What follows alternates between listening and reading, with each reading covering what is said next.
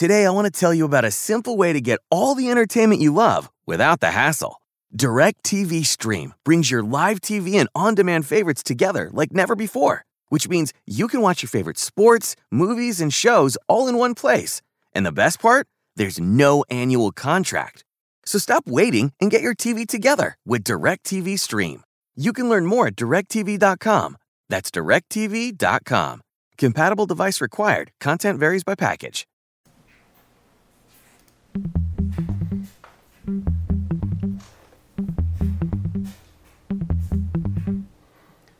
You know I'm right. Nick Durst here, and of course we will get to the biggest day in Mets franchise history in a long time, August 28th, 2020. And of course we got to do SummerSlam Fallout, and of course we have to do Payback preview because it's 1 week later. So we'll get to all that, but first I got to welcome in the co-host of this show, the guy who made the list, and that is Joe Calabrese. Hey Nick, what's up? You want to tell our listeners why I made the list? Yeah, so I mean, we want to apologize to all of you for not getting a show out earlier on this week. Joe, I guess, is just he's too busy, or he's too big time. I don't know what's going on with this guy. Maybe he's joining a faction or something of elitists in wrestling. You got to call me the heel for this show now. Now we have you're the clear baby face, and I'm the clear heel. Yeah, but I did apologize, and I was busy. So Joe was doing a lot of driving around, and to quote the situation, he was in Secaucus, and and he just couldn't do his show. But we are back and better than ever. We're about to get into football season coming up real soon. Unfortunately, Labor Day is already here. What a quick summer, and what an even quicker baseball season. And just when it looked like the Mets were done, taking a turn for the worse, it looked like they were gonna be swept by the Yankees. Their ownership was inept. What an embarrassing week. Then August 28th comes, and you got to thank three guys here. What a day it was. Thank you, Chad Green. Thank you, Aroldis Chapman. And thank you, Steve Cohen. First, you got the doubleheader in the Bronx. The first game, the Mets, they're the away team. Chad Green comes in. Alonso 3-run home run. Dom Smith home run. Jake Marisnick home run. The Mets win it. Edwin Diaz 1-2-3, punching them out. And the Mets win the first game doubleheader. Then, you get in the middle of the second game, you'll find out Steve Cohen has outbid everybody. He's outbid A-Rod and J-Lo. A-Rod and J-Lo put in a statement about that. So he's in exclusive negotiation right now to buy the team. We've heard this before last December, so we'll see what actually happens there. And it's expected that the bid is less than the $2.6 billion he originally offered. And we don't know what the deal is with S&Y, but it's definitely not going to be a 5-year period before he takes over. And then, of course, to top it all off, Aroldis Chapman coming in for the save. And Ahmed Rosario, baby. Walk-off home run in the Bronx in Yankee Stadium. The Mets Bombers win it. A sweep. Taking care of business. What a day to be a Mets fan, August 28th, 2020. A day that you'll never forget. A day you will be watching that Ultimate Classic on SNY. They'll be playing that for years to come. And it could be the day that saved the season and made the turnaround. And who knows what's going to happen from here. But an exciting day to be a Mets fan yesterday, Joe. And not an exciting day to be a Yankee fan because you're a Yankee fan and 7 straight losses for the Yankees. Hard to believe. Chapman didn't look good. Aaron Boone, I think Yankee fans are getting a little frustrated with him now. He might start being in the hot seat because if he doesn't win a World Series by next year, he's definitely out. It was quite the day in New York sports on August 28th, Joe. You covered a lot. Yeah, I feel like after the last few days, I kind of deserve that rant right in my face to start the show. So, yeah, when it comes to the Yankees universe, we're a little nervous. 7 straight losses. We got a bunch of guys out hurt again. We found out earlier today that Aaron Judge may not be coming back to the Yankees until the end of September, and that's when the season's over. Right, so he may be back 4 or 5 games before the end of the season. Glaber's out 6 weeks. The season's over in 5. He's out too. Stanton's been out. You mentioned with Chapman yesterday in the bullpen. Chad Green wasn't that much better. The Yankee starters are really, really hurting, which dumbfounds me because I think the last few weeks we've seen Aaron Boone have a quick hook. We've seen Tanaka come out before 70 total pitches a couple of times. We saw Jordan Montgomery come out yesterday. And I got to give a PSA here. Pitches. I got to give a PSA to our listeners. And I've been saying this since the offseason.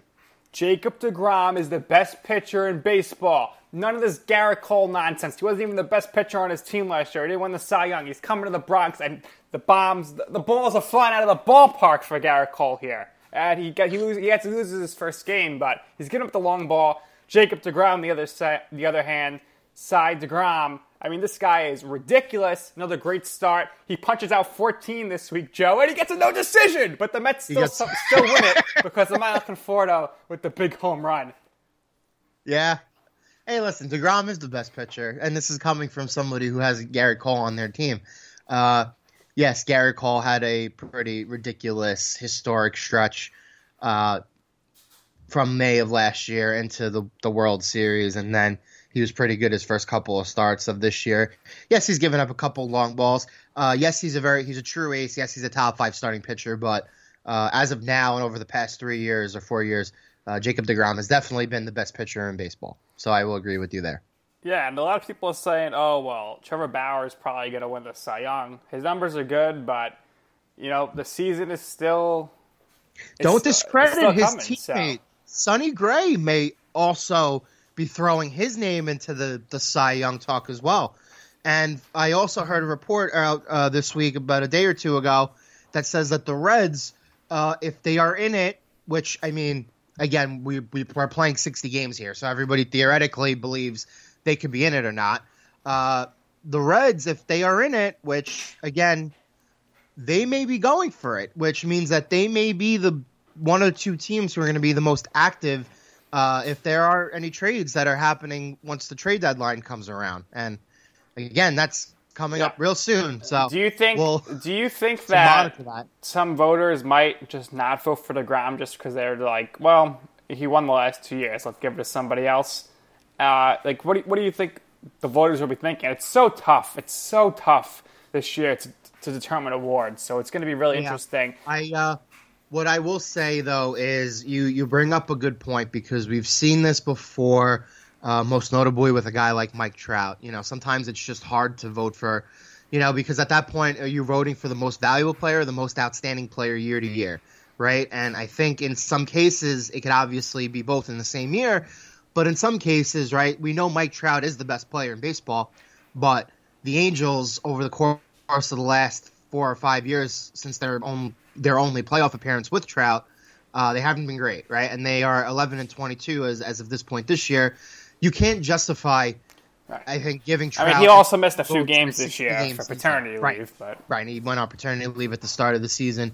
So I think you might see something similar. I think depending on how the Mets finish. Now, if the Mets make the playoffs, and again, it's 8 teams... As of right now, they're in. League. As of right now, they're in.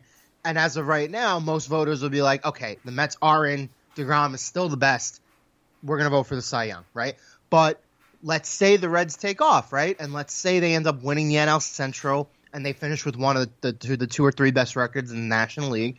Then it makes a more compelling case for a guy like Trevor Bauer or a guy like Sonny Gray, who's also got almost a sub-2 ERA on that same team, right? So, it is going to be interesting because I think a lot of the voters are going to be faced with the decision: are we going to just vote for the most outstanding player over 60 games, or how are we going to determine value in a 60-game sample size? Who's the most valuable player in the NL? I think it's deGrom. Look, how bad would this team? I mean, obviously he doesn't get decisions, but they'd be so much worse without him. And who's the best team in the NL? It's obviously the Dodgers. Who is the one team the Dodgers don't want to play in a postseason in a short series? The Mets. They don't want to face deGrom. They do not want to face deGrom. I mean, it's interesting to say, and we'll monitor that, and I'm excited for that. But you gotta wonder. You gotta say, watch out for the Blue Jays, Joe. They're coming for second place, but you know what? Now Passan came out and he said that they're going to do hub cities. They're going to use Arlington and Houston and Arizona and Los Angeles for the playoffs. So ultimately, the difference between the two between finishing second in your division and getting one of those wild cards is nothing because they play each other, and there's no home field advantage. So ultimately, I think that's the Yankees' mindset that it should be, which is let's just get in. We're not going to catch the Rays. The Rays are by far the best team in the AL, and we'll just take it from there. And I think that's an okay approach at this point. Yes, and I want one last point, and again, I keep hating to talk about the Mets in such a positive light, but from what I'm seeing, it seems like, and again, you're a National League guy, you're a traditionalist. Anybody I know who roots for the Mets or roots for an NL team, they have never been a fan of the designated hitter. Again, they love that old school traditional strategy portion when it comes to the game of baseball. But undoubtedly, and this is, again, just using my eyes, eye test, I think the Mets have absolutely benefited from the DH. Because you're seeing, like, Robinson Cano having a terrific season so far. Dom Smith has been awesome, and it seems like he's finally been able to stick somewhere. Yeah. He's been playing outfield, and he's been very good with his bat. And those guys have been carrying guys like Pete Alonso, who I think he's hitting like 220 or something, and he's still among the team leaders in home runs and RBIs though, and that's like we had Tim Kirchin on, and I heard him on with Scott Van Pelt last night, and he was saying when we were talking to him, he's like, it's really the game's become just it's like you home run or so maybe you influenced him, Joe, because he was talking about it's not as fun to see, so that was pretty cool, but yeah, the Mets are benefiting from the DH, and now I could also see what the excuse is going to be for Yankee fans come this offseason about Jacob deGrom when he wins the Cy Young, when they say, oh, well, he's not as good as Garrett Cole because, he doesn't have to face the DH. And the AL is so much better than DH. I always hate hearing that nonsense. It's so ridiculous. The extra bat has allowed them to get that extra bat in the lineup. Absolutely. And they've been able to shift around guys like J.D. Davis, and you still have McNeil's back, right? Nimmo is in the outfild, Conforto's in the outfield, right. Smith's in the outfield. And don't forget, the reason why they won opening day, their DH, Yoenis Cespedes. But yeah, Cespedes has left the team, and offensively they haven't skipped a beat without him in the lineup. That's true. And that is, I think, the benefits of the DH. And you're seeing a lot of NL teams benefit from that. Teams like the Rockies, too, the Padres, too. All these guys, all these teams have been scoring. They've been scoring a lot of runs. And the National League is traditionally the league where you're not seeing nearly as many runs because it's a combination of not having that extra bat. And then I think over the last 10 years or so, the best pitchers in the baseball entirely have been in the National League. Yeah, Scherzer, and you got Kershaw, DeGrom. So DeGrom's been shutting everybody down. So is Bauer. And I got to ask you, Joe, how good is it going to be next year when the Mets have both of those guys in their rotation? Because Steve Cohen, he's coming. He's going to be the owner, or we think. And this guy is going to be spending money like crazy because all the other owners right now are losing money. They're not going to want to spend next season. Mookie Betts made a bad mistake because he would have got so much more money from Steve Cohen. Power's going to be here. The following year, they're going to get Chris Bryant or Nolan Arenado. Maybe they'll get both. This is going to be ridiculous for the Mets here. Spending all this money. They got a great young core. The only thing that you got to be concerned about right now is Brodie Van Wagenen knows if he doesn't win the World Series, he's probably out along Rojas. So if he mortgages the future, getting ready for some high-level prospects at this deadline, that could be dangerous and hurt the team moving forward. But with Steve Cohen, the hope is he's going to spend that money. Well, I've mentioned this on a previous podcast. I watch Billions, which is a phenomenal show. I know you really don't. But again, this was a storyline in Billions where they had billionaires lining up to buy the Mets. And in this case was life imitating art, not art imitating life. And we've also discussed this on previous podcasts. It would have been amazing to see an ownership group led by A-Rod and J-Lo actually buying the Mets because the brand would have definitely increased. It would have been a much more vibrant kind of energy with the team now, and obviously A-Rod's kind of like that passionate baseball former player who wants to get involved in this and do some good after he left the game as a player. But I think you guys hit the jackpot. Steve Cohen, lifelong Mets fan, has obscene amounts of money. You're getting rid of the Will Ponds in time. Now it's official. Now with that bid in, and again, we don't know what the bid is. The original bid was $2.6 billion. Could be $1.5 billion. It could be closer to $2 billion. That's what I think ultimately it's going to fall into. But absolutely, money is not a problem. It is not an issue with this team anymore. And they were decent spenders with the Wilpons. Right. I think a lot of people, especially Mets fans, just no, they always had a top 10 payroll, credit, but everyone right. wanted them to have like a top 3 payroll. Right, but now they're gonna get not a top 3 payroll. You guys might have the highest payroll in time. So yeah, the Mets absolutely hit the jackpot here. It's a home run, and yeah, pun intended. It's one of those think about things. this. You got an outfield of maybe Nimmo, Conforto, and Chris Bryant. You got an infield of Nolan Arenado, Ahmed Rosario, Jeff McNeil, Pete Alonso. JT Realmuto is going to be the Mets catcher. You got all these guys at DH. You got Trevor Bauer and Jacob deGrom pitching. I mean, pretty solid right there. And we'll see. We'll see if this deal goes through, because this happened last December and it didn't end up happening. So we could see that it falling apart again. Like, I definitely see that. I'm interested to see, though, whether it's Cohen or anybody else, like, who are they? What direction are they going with general manager? Maybe they give Brody another year. But as you always say, look at Derek Jeter. They always want a clean house, bring in their own guys. And I feel like Cohen might be like, let's get an old school manager in here, like Buck Showalter or something like that. So that's something to really keep an eye on. But I think Brody and Rojas are on the hot seat right now. Yeah, absolutely. I think Brody, especially after that incident earlier in the week, I think it's one of those situations where I don't think he's done a bad job. I don't think he's done a good job. I do think some of the players like him, but again, he's not a good guy. He's not a bad guy. He is the guy. He's the Mets. He's the GM. We're going to get into a not a good guy, not a bad guy in a little bit. But yeah, I think Brody. Overall, Brody's a good guy. I think the players like him. They respect him. He just made some questionable signings and trades. Right. I think he's in a spot where you don't fire him yet. You kind of write it out. Give it one more year. I usually think it takes between 2 and 3 years before you have a good barometer of what somebody can be. And now especially with the Cohen news hanging over the franchise and knowing that they're going to get an influx of cash into their payroll in the coming years, the last thing you ever want to do is really unless you're really, really looking to start to clean house fully and fresh, which I don't think the Mets are willing to do. I think the Mets feel like they're probably 3/4 there. In this case, I would hold on to him again because the players like him. It seems like they like him, and it seems like they were on the same page a couple nights ago when him and the Marlins decided not to take the field, which I thought was a nice little gesture. It seems like they are a very tight-knit group. It seems like they all like each other. They like Brody. Give him another year. Yes, have some of his moves worked? Yeah, have some of his moves not worked? That's correct too. But give him one more year.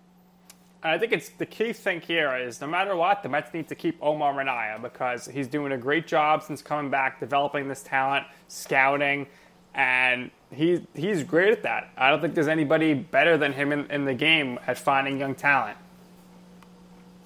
No, he's been doing this for the better part of 20 years now, almost 25 years. Yeah. He's been one of the when you give him the free rein to do what he's capable of, he is one of the best in baseball. And I never understood. I mean, I can understand sometimes you need a different voice in the room or a fresh voice in the room. I never understood why they went to lengths to get rid of him and then bring him back. But whatever, he's back. He's done a really great job. He's found a lot of good talent. This team has a lot of the secondary type of talent that you need in order to compete and win the championship. They do have, and you could attribute that to him. Certainly, and you look at that 2015 team. Almost everybody was drafted or signed by Omar Minaya, and he did a good job, especially when you look back now, looking a few years later. So the Mets, exciting stuff. The Yankees, not exciting stuff, but not right now. They're a little worried, but they're going to be fine. They're going to make the playoffs. They're not going to catch the Rays. The Rays are really good. I mean, we've discussed that on the show. Really, I think the Rays are going to the World Series. I think this is the Rays' year. And the Rays, I told you, the Rays and the Padres in the World Series. It's going to be great. The Slam Diego Padres have been great as well. You can't count out anybody in the NL East. You can never count out Joe Girardi. So it's going to be interesting to see here. The trade deadline.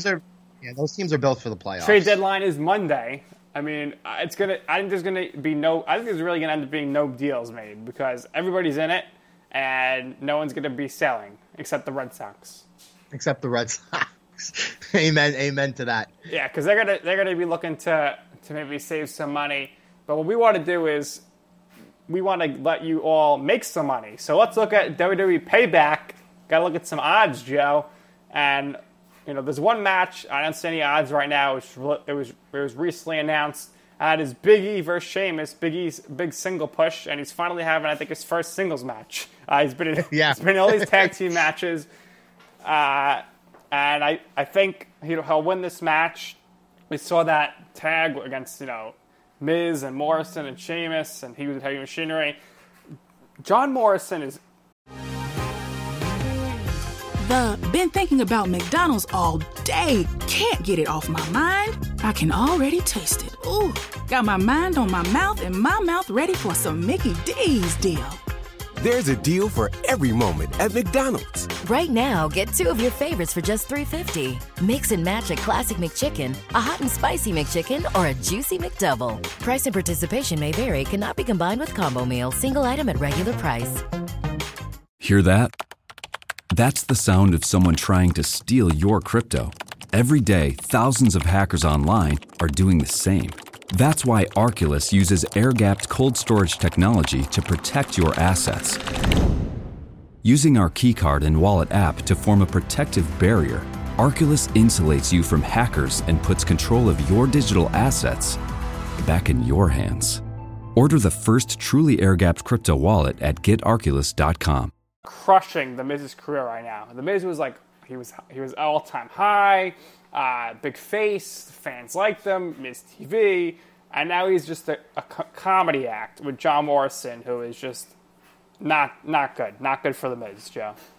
Well, I mean, I've mentioned this previously. I think he's at the stage of his life where he's got 2 daughters. I imagine he's doing a lot of media stuff. Again, he hosts Cannonball, which we can watch on the USA Network, and he's doing Ms. and Mrs. for the last couple of years. He seems like he has one foot out the door, but he doesn't really have any intention of leaving. He's still kind of doing that teetering act that a lot of guys do before they decide to move on elsewhere. And in what we see right now, I believe that with Morrison coming back, they probably wanted to work together, at least in some capacity, for a little while before he really moved on to that next phase of his career. Now, I agree with you. I think he's still WWE champion material. I think if they were to push him, he would obviously fit right into whatever they're doing.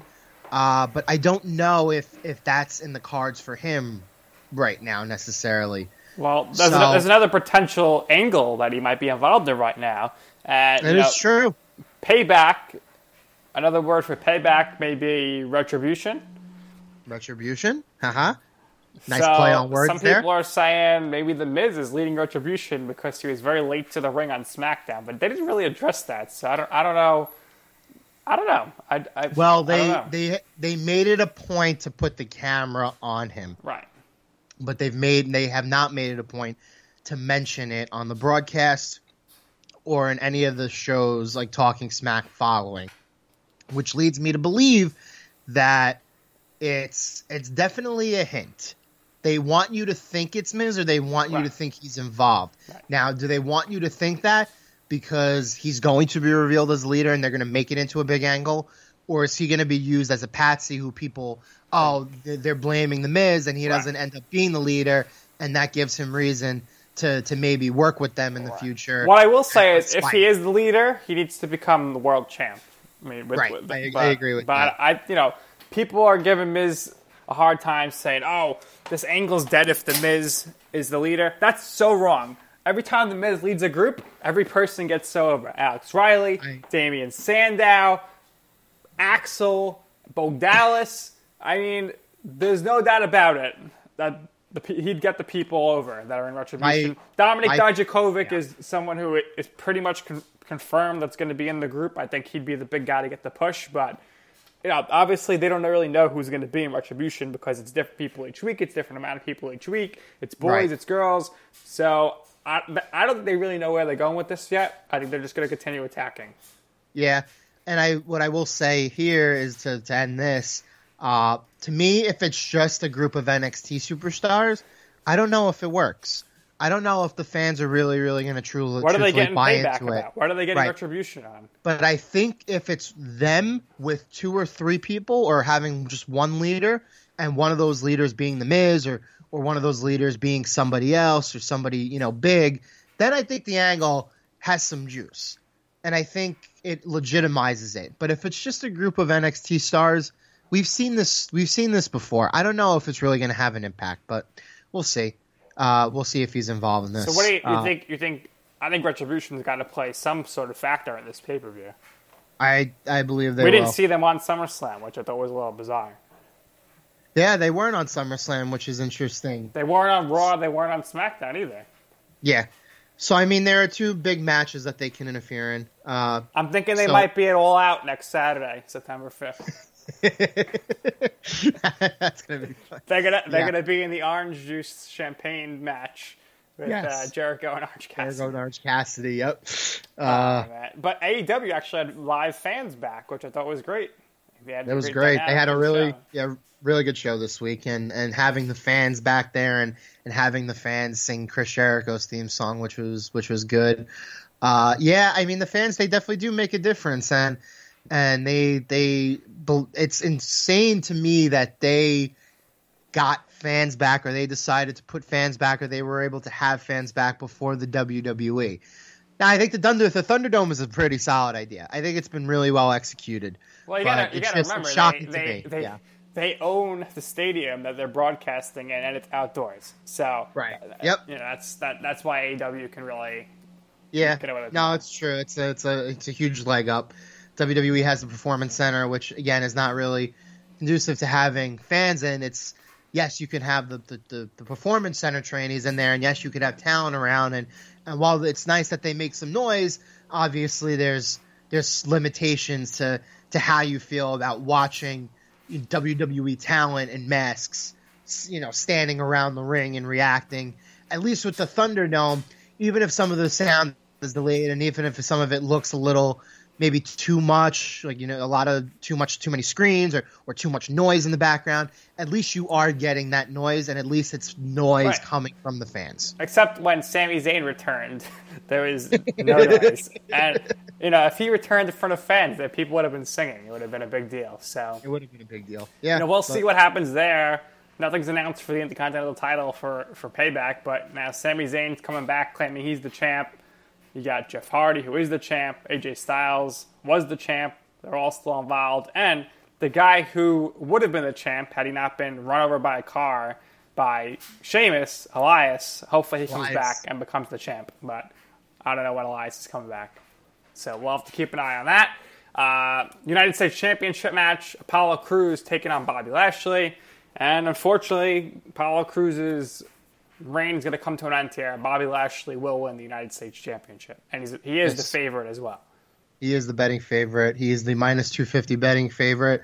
I think this angle, you've been kind of hitting the nail on the head here. They've been feuding with MVP a little too much.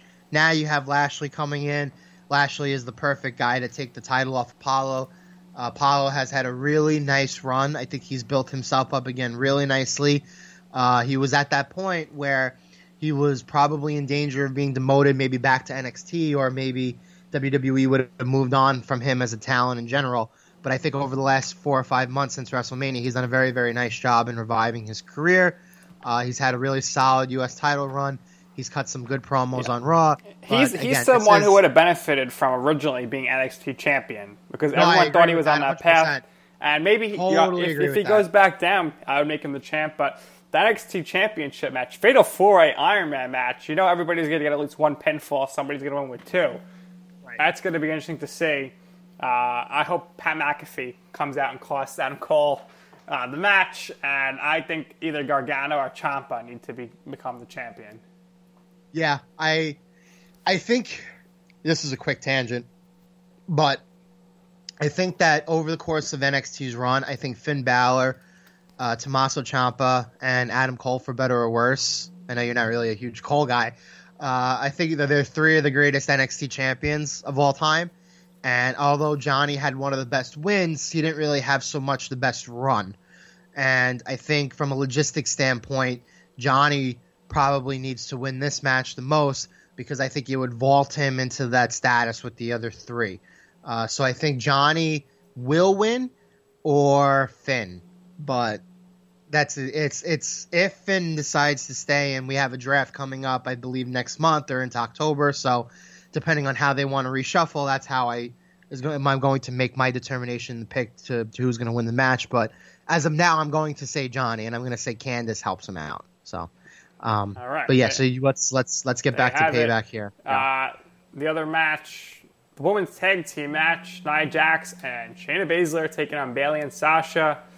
I don't know, Joe. It's going to be interesting to see if Bayley and Sasha win, and they're not favored to win, who's actually taking the pinfall.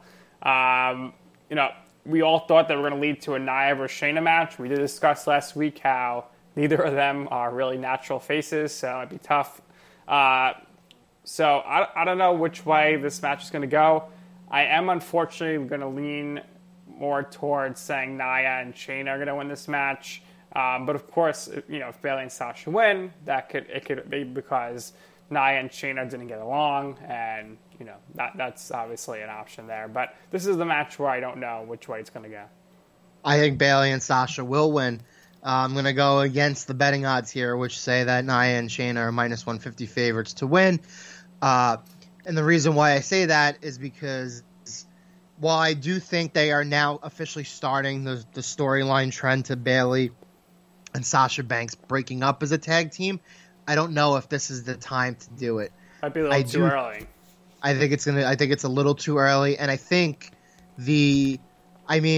I don't know if their plan for the next 4 months or 5 months is going to be Nia Jax and Shayna Baszler teaming together. And if it's up to me, you could easily have them team now and then very, very quickly butt heads with each other and then have them feud that way. I don't know if they're going with the Sheamus and Cesaro route here, where they ended up fighting and then now they're going to end up just staying as a team together for years at a time. That was the best of 7 series. But I think it's just 8 months to get to WrestleMania is a lot to continue this Bayley and Sasha thing to give them a WrestleMania match. I do think it's going to happen. But again, I can't see them taking the titles off them here. If they do, it's interesting because that means that they're really going to start to jumpstart the whole breakup thing and maybe Survivor Series. Yeah, but again, I just can't see Nia and Shayna is too much thrown together too soon. There are better options out there, tag team wise. They could have did maybe Liv and Ruby, then now that they're together again, or they could have easily put the titles back on the Iconics. I don't know. Nia and Shayna seems just so thrown together. I don't know if it's going to work. How about Lana and Natalya? Lana and Natalya would be fine too. Okay, we'll keep an eye on that. Now, this match, you got Keith Lee, who had a very embarrassing Raw debut, taking on Randy Orton. And I know these guys are both even right now, but I think Randy Orton is unfortunately going to win this match. And I'm confused because I thought Randy was having a rematch with Drew McIntyre, but I guess Drew's just not having a match. Well, they did the angle where Randy kept attacking Drew on Monday. Here's what I think is going to happen. I do think Keith Lee is going to win. Thanks to Drew McIntyre. thanks to Drew McIntyre. And What a terrible start for your career. Then you get saved 2 weeks in a row. Not good for Keith Lee on the main roster. Well, they very, very high on him. I don't know if that's necessarily the best decision that they can make, but what I will say is having Drew help you out may entice the screens and the fans who are watching in the Thunderdome to pop, right? Ugh. So it's all about the pop. But you're right. They are both minus 120 betting favorites. I'm going to lean Keith Lee because I think this is his first match officially on the main roster. They're clearly pushing him to the moon. They're giving him the rocket ship. And to me, there's no point in him having the debut that he did, then coming back and losing this match here. If he loses this match here, I wouldn't say he's dead on arrival, but it's just not a great look. So certainly Keith Lee will be your winner. And that what could be a Universal Championship triple threat, as long as, the way SmackDown ended, we got to see what the new Paul Heyman guy, Roman Reigns' demands were. He said he wouldn't sign until his demands are made. So we'll see if anything else changes there. But Roman Reigns, who I think is toast now that he's with Paul Heyman, ask Curtis Axel, ask CM Punk, ask Ryback, ask Cesaro how good it was to be associated with Paul Heyman. Did not do well for them in their careers. You got Braun Strowman, who's going to get the pin. He's going to get pinned in this match, which is terrible for him. He's done. And the Fiend, Bray Wyatt. Right now, Bray Wyatt is favored, but I think Roman Reigns is pinning Braun Strowman in this match. Yeah, I totally agree with you. So the Fiend is the minus 300 betting favor, which I think is entirely too high, especially after what we saw at SummerSlam. Roman Reigns is the next best choice on the board at plus 150, and then Braun Strowman is plus 500. So Strowman is definitely the guy who's not winning this match. And I do believe he's going to be the guy who takes the pinfall, right? So that leaves us with Bray Wyatt, and that leaves us with Roman Reigns. Now, ultimately what I see happening is when draft season rolls around, I think there's a very high chance that both the world champions get swapped in the draft, because they're going to need two marquee names to be involved in it, and they need two guys who have equal value to the company switching over to make it legitimate, right? So, with that said, with Roman Reigns' new character change, he's a Paul Heyman guy, and you are right. Most people who work with Paul Heyman who are not named Brock Lesnar seem to flounder, although I disagree with CM Punk a little bit. I think that was fine. Yeah, but I think he ended up dropping the title established. because he lost to Lesnar. First of all, if the champions switch brands, I don't know how they're making the Universal Championship red. I don't know how it's going to be done. Bray Wyatt works some voodoo magic. And now you got to wonder, how long is it going to be until we see Brock Lesnar coming back to take on Roman Reigns again? And, of course, then they're going to try to make you feel bad for Roman because Heyman's going to associate with Lesnar. He's going to help Lesnar out. And then I don't think they're going to go him. with Reigns versus Brock again. So you're thinking Brock's not coming back then? I think he is going to come back, but I think he has other fish to fry. Namely, I think if Brock comes back, he's going to have matches with guys like Keith Lee and Bobby Lashley. Yeah, but he's going to be without Paul Roman Heyman? Reigns. How do they explain that? I think Heyman's going to be managing them both. Oh, then all of a sudden Lesnar and Reigns are buddy-buddy? They're going to win the tag team championships? That's exactly what's going to... I wouldn't say that, because then of course they're going to end up fighting again. There's no way that if Reigns is with Paul Heyman, that him and Lesnar don't fight again at some point. They will... Okay, well, let's say that they do fight again at some point. But I think in the immediate time that Heyman now is working with Reigns, I don't think they're going to have a feud with each other. Lesnar's not going to come back until whatever comes first. There's an audience or there's a Saudi Arabia show. Right, because he wants that money. Let's not forget, Goldberg, he's contractually obligated for 2 matches per year. He already used them for this year. But 2021, we're getting Goldberg versus Reigns. It's happening. Well, in that case, then they're going to have to bring Goldberg back to Raw in order to make that happen, which I don't think is a terrible idea in itself. But so I read a report online reports, right? But from what I read, it seemed like Brock wanted Keith Lee on Raw because he eventually wanted to work with him. Now, I don't know how legitimate that was. I don't know if you believe it or not. So you think he was impressed by him in the Royal Rumble? I think he was, and I think Brock... I think it'd be great if Brock wins the Royal Rumble this year, or next year in January.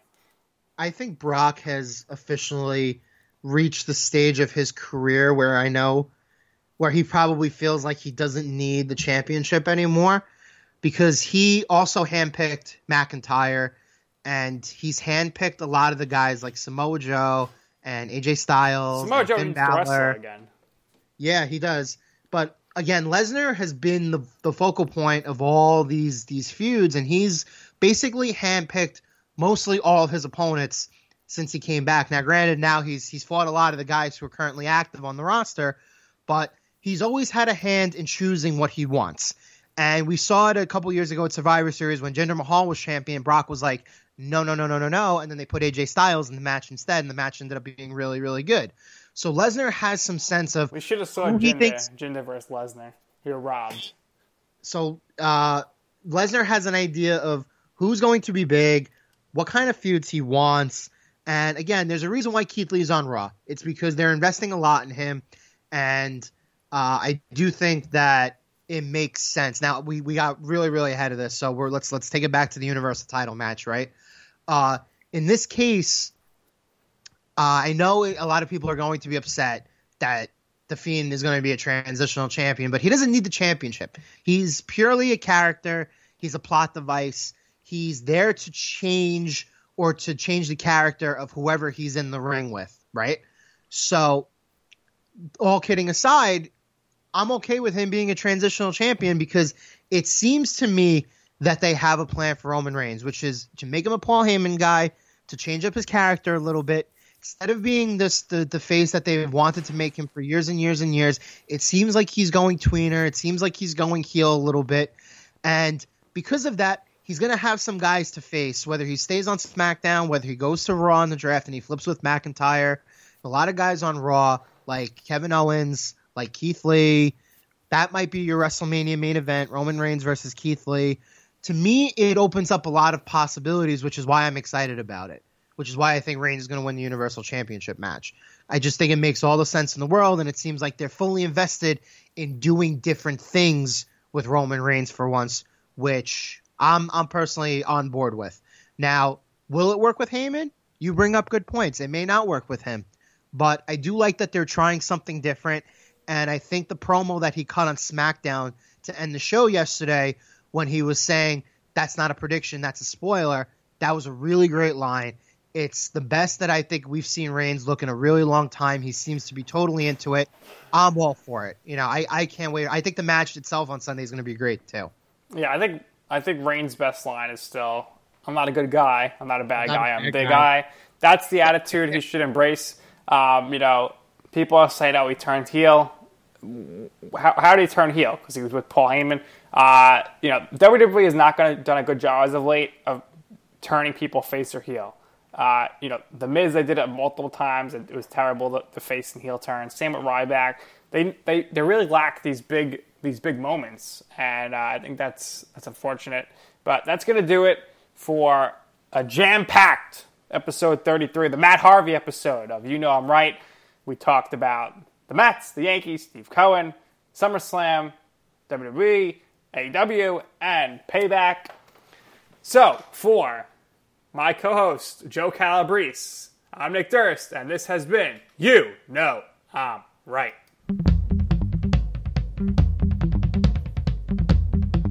Where's my order? Does anyone know how to find my order? How can I find my order? Break free from customer support monotony. Welcome to Intercom, the customer support platform that uses chatbots, shared inboxes, apps, and more. Intercom's business messenger resolves questions that can be answered automatically, so customer support feels less like Groundhog Day and more like help is on the way. Go to intercom.com/support to learn more.